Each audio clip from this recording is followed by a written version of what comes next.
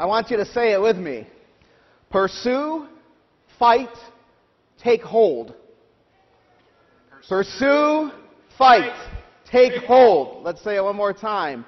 Pursue, fight, take hold. How many of you know that that opening hymn, which Terry chose today, is actually a hymn of battle? One. It's a hymn of battle and victory, right? Look at the words. We gather together. We associate it with Thanksgiving, and rightfully so. That's how it's come to us. It actually comes to us from the Dutch. It was celebrating a victory over the Spanish. But, of course, it transcends history, doesn't it? Look with me, or just listen to the words. We gather together to ask the Lord's blessing. We gather together to ask the Lord's blessing. He chastens and hastens his will to make known. The wicked oppressing now cease from distressing. Sing praises to his name. He forgets not his own. Beside us to guide us, our God with us joining, ordaining, maintaining his kingdom divine. So from the beginning, the fight we were winning. Thou, Lord, was at our side. All glory be thine. We all do extol thee, thou leader in battle, and pray that thou still our defender will be. Let thy congregation escape tribulation. Thy name be ever praised, O Lord, make us free. It's talking, of course, about the battle that we all are in as Christians. Sometimes that battle is physical battle, as in the case of history, defending our freedoms. But other times, and more often, the battle is one that goes on inside of us. And it's the battle that St. Paul talks to St. Timothy, the apostle, about today. It's a spiritual battle. It's a spiritual battle. And so I invite you to open up to our second lesson, the epistle. It's on page 3 in your insert, or you can open your Bibles with me to 1 Timothy chapter 6, verses 11 through 19. Let's begin at verses 13 and 14 of the passage. So right smack in the middle of it. I charge you in the presence of God, who gives life to all things, and of Christ Jesus, who in his testimony before Pontius Pilate made the good confession, to keep the commandment unstained and free from reproach until the appearing of our Lord Jesus Christ. And we'll stop there for the moment. What is St. Paul doing? He's charging the young Timothy here to keep the commandment. And if you're a Bible underliner or highlighter, underline that line. And then ask yourself, to what commandment is he referring? Well, I think we can find it at the end of the first chapter. So if you have your Bibles, open up to 1 Timothy. And think back to what's going on and what St. Paul is writing. Now remember, St. Paul is this apostle who has planted a church effectively in Ephesus. And now he's deployed young Timothy to go in his stead and deal with some issues. If you look at 1 Timothy chapter 1, verses 18 and 19, you'll read this. This charge I entrust to you, Timothy, my child, in accordance with the prophecies previously made about you, that by them you may wage the good warfare, holding faith and a good conscience. Holding faith and a good conscience is warfare, friends. Paul is charging young Timothy to fight for and hold to the faith. And that brings us to the commandment in today's passage. To pursue, to fight and to take hold is the commandment. To pursue, to fight, and to take hold is the commandment, which actually is how we adhere to the faith. So let's look back at today's passage together. 1 Timothy chapter 6, verses 11 through 13 this time, where Paul writes, "But as for you, O man of God, flee these things, pursue righteousness, godliness, faith, love, steadfastness, gentleness. Fight the good fight of faith. Take hold of the eternal life to which you were called and about which you made the good confession in the presence of many witnesses." So what Paul is saying here to young Timothy and to us by extension is that to fight the good fight of faith, to live the good life of faith, is to pursue, fight, and take hold of these things. Notice, this is not to say that you're earning your salvation. I always want to give that caveat. Jesus has paid the price for your justification upon the cross. And yet part of our salvation is to do these things as his disciples. To pursue righteousness, godliness, faith, love, steadfastness, and gentleness. Well, those are a lot of words, and it's a high bar. What is St. Paul talking about here? Well, in the Greek here, the word for pursue is dioko, which means to chase after, to run after in order to catch. Think of the image of a police car chasing someone in hot pursuit. That's what's being underlined here, right? In hot pursuit of these things. What does Paul say that Timothy's to pursue? Righteousness, godliness, faith, love, steadfastness, and gentleness. And what does that mean? Well, let's break it down a little bit. What does it mean to pursue righteousness? It means to have and pursue integrity, virtue, purity of life, rightness, correctness of thinking and feeling and acting. Let me say that again. Correctness of thinking and feeling and acting. You see, righteousness, the way the Bible speaks of it, comes from a Greek word, dike, which means justice. But it's not the type of external justice that we think about. When we hear the word justice, we automatically think of the justice system or judges or something like that. But when the Bible talks about justice, unless it's giving a further definition, when it talks about righteousness, it's talking about the right orientation of the soul, which is to think what is right, to feel what is right, and therefore to act on what is right. This is what our collect today is referring to. People will often ask me, what does it mean to serve God with a quiet mind? That's a strange, quaint turn of phrase in our modern English, right? To serve God with a quiet mind. It means that our mind is well oriented on righteousness so that we can hear Him. So that we can hear Him. So that we're not being tossed to and fro.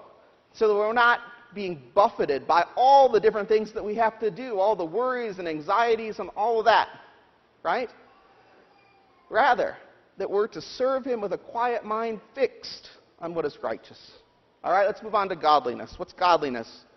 Well, the Greek word from godliness is kind of confusing. In one sense, it means what it says, right? To be like God. But a better translation, I think, would be to say piety or piousness, to be reverent towards God. It has an element of humility in it, an element of service in its connotation. To be godly is to serve God and to pursue those things which are godly with a reverence. We can do this in worship, right? I think that's the easiest way to do it. When we bow before we come to the cross or past the altar, or when we come into the sanctuary, oftentimes we'll bow before entering our pew, right? That's a reverential thing. It's a godliness type of thing that we have in our Anglican tradition. But there's more than that. It's serving God in a pious way, right? And so deferring to him. Do we pursue that? Do we pursue that in what we do? Faith. To pursue faith. I'm not going to preach too much on this because it's something I've talked about often. But to pursue faith is to pursue an active type of Christianity, right? Faith is a word of action, not a word of passive belief. We don't just sit back and say, I believe in Jesus, but we work our lives around him and around his will. Love, one often misunderstood, and again, something I've preached on a lot, agapeo.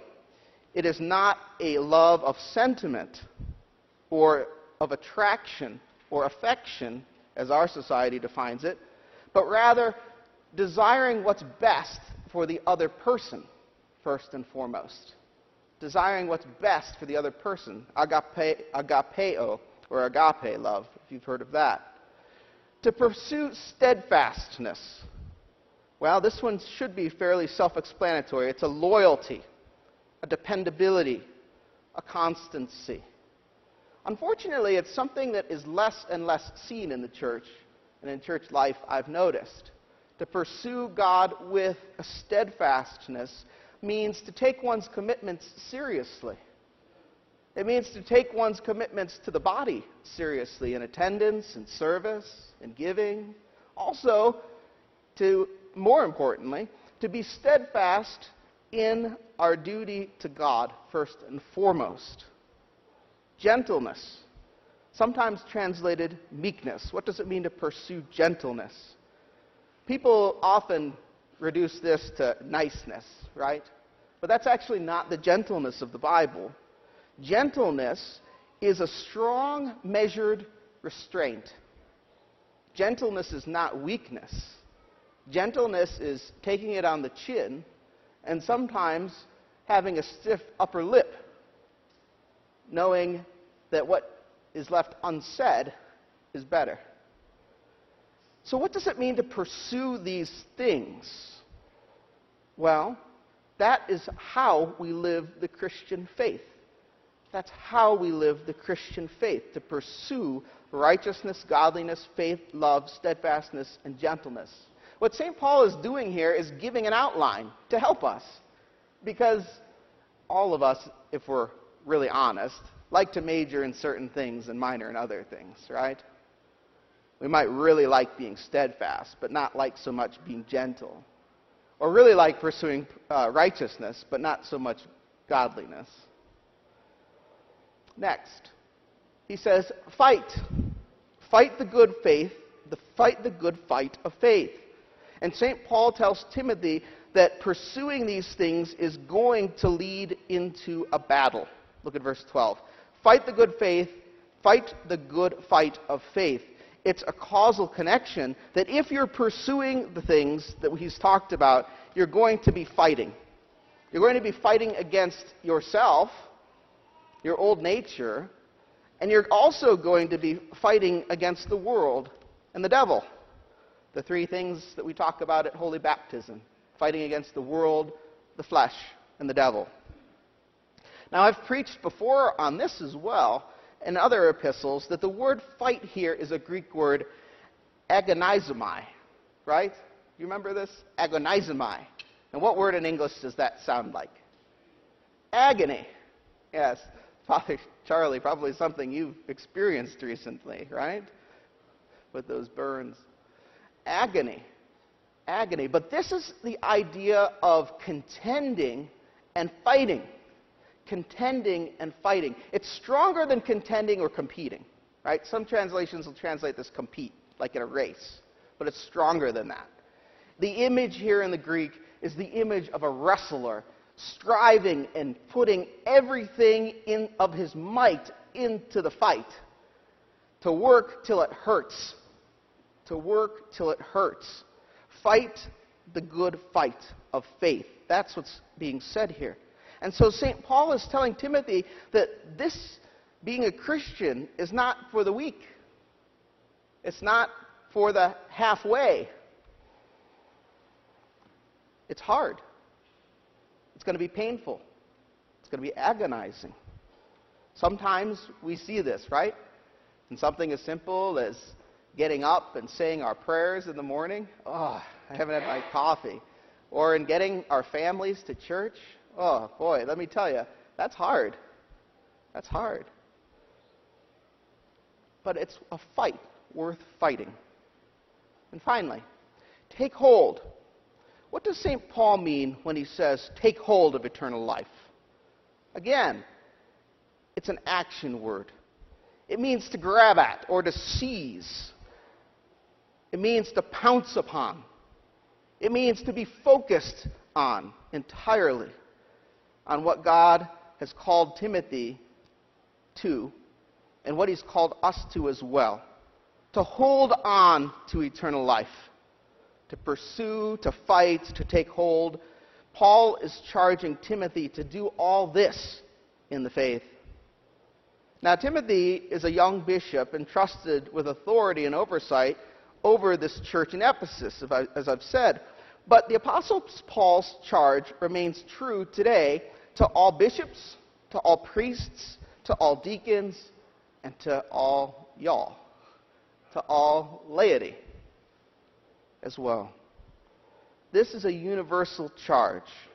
Paul's letter to Timothy in Ephesus around AD 60 could have been written to America in AD 2022, as we see with lots of scripture.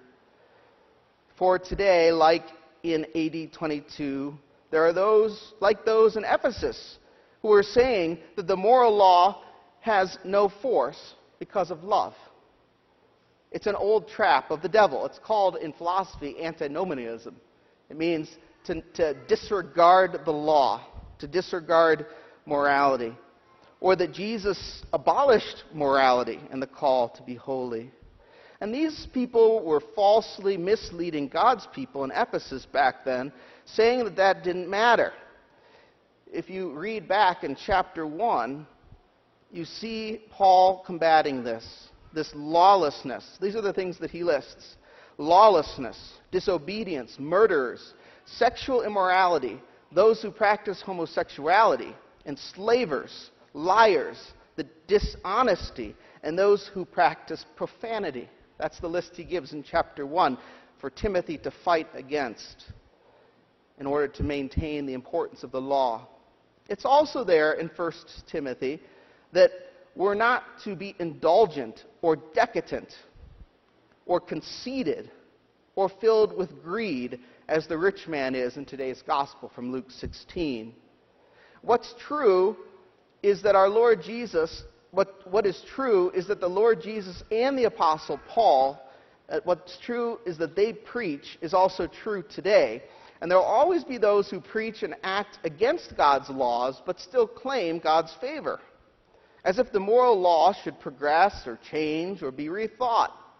But such revisionism is usually done in the name of love or compassion or being pastoral. And it's dangerous.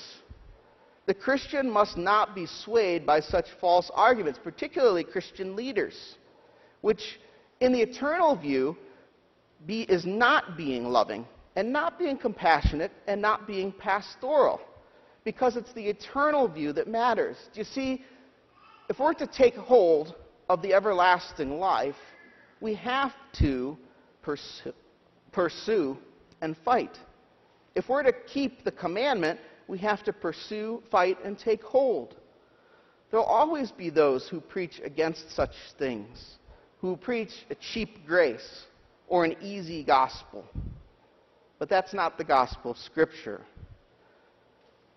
What we're being warned against in today's lectionary readings, and in the gospel passage particularly, is about the person that acts out their Christianity in that cheap grace type of way. For the gospel passage today about Lazarus and the rich man is also found in Amos, in the Old Testament first lesson, where the scriptures teach us, woe to those who lie on their beds of over and stretch out on their couches and eat and drink sumptuously and are not grieved by the plight of the poor. To be comfortable and complacent in this life is to set oneself up to hear the words of Father Abraham spoken to the rich man in Jesus' story, which should also make us take note. Child, remember that in your lifetime you received good things, and Lazarus in like manner bad things. But now he is comforted, and you are in anguish. Paul's main point here is to charge Timothy to take hold of the charge of things that apply, of things that apply to eternity. Woe to the Christian who disregards the laws of God about morality for self or for others. And woe to the Christian who half seeks the kingdom of God so that he can be comfortable in this lifetime. Even worse is the Christian or the Christian leader who encourages other Christians or those outside the church to disregard God's laws and to be comfortable and not talk about the eternity. As Christians, we can never participate in such lies or proclaim them. And we also can't allow ourselves to be entrapped by them, which is so easy, because the here and now is so enticing in order to give us comfort and pleasure and happiness. But the Christian faith is not just a way to hedge our bets against eternal Hades or against the torment that Jesus talks about in 16:22 of Luke's Gospel. It's not a halfway kind of faith. Like Timothy, God has saved you and me and called us to eternal life.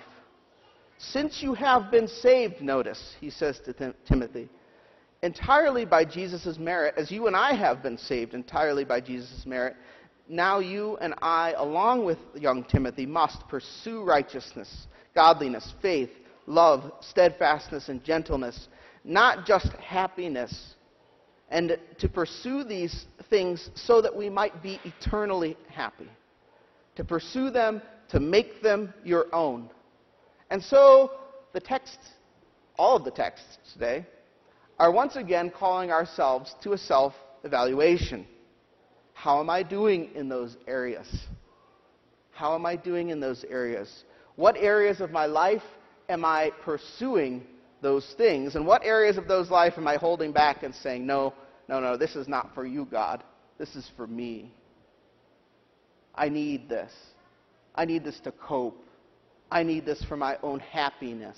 And I'm not going to turn it over to you. And I'm not going to pursue righteousness, godliness, and all of those things. What parts of our life are we not contending for the faith internally and externally with our neighbor?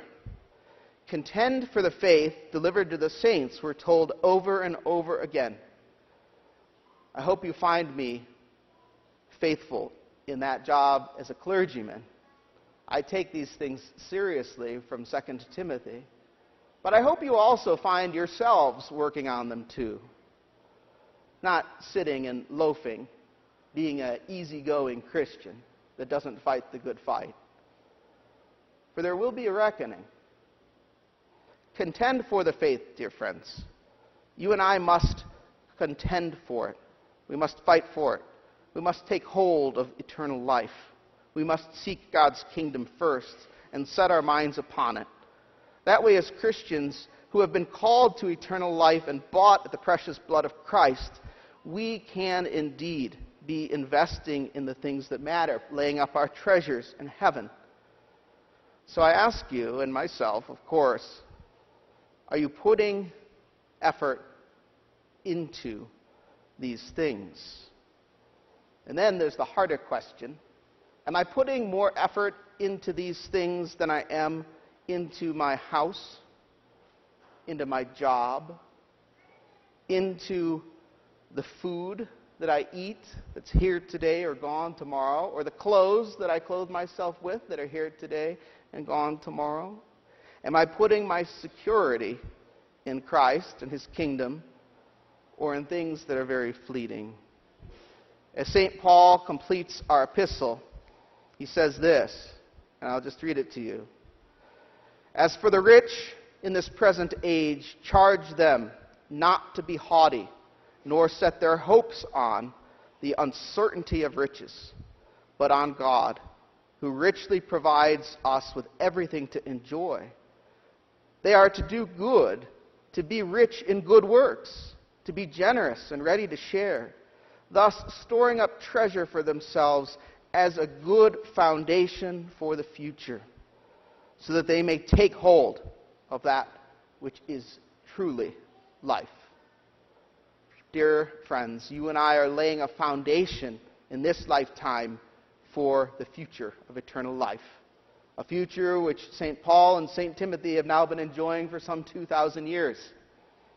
Our path is one of peace and contentment, one of a quiet mind, one of following Jesus, but also it's one of vigorously pursuing, fighting, taking hold, and treating each day as if it were our last. In the name of the Father, the Son, and the Holy Spirit. Amen.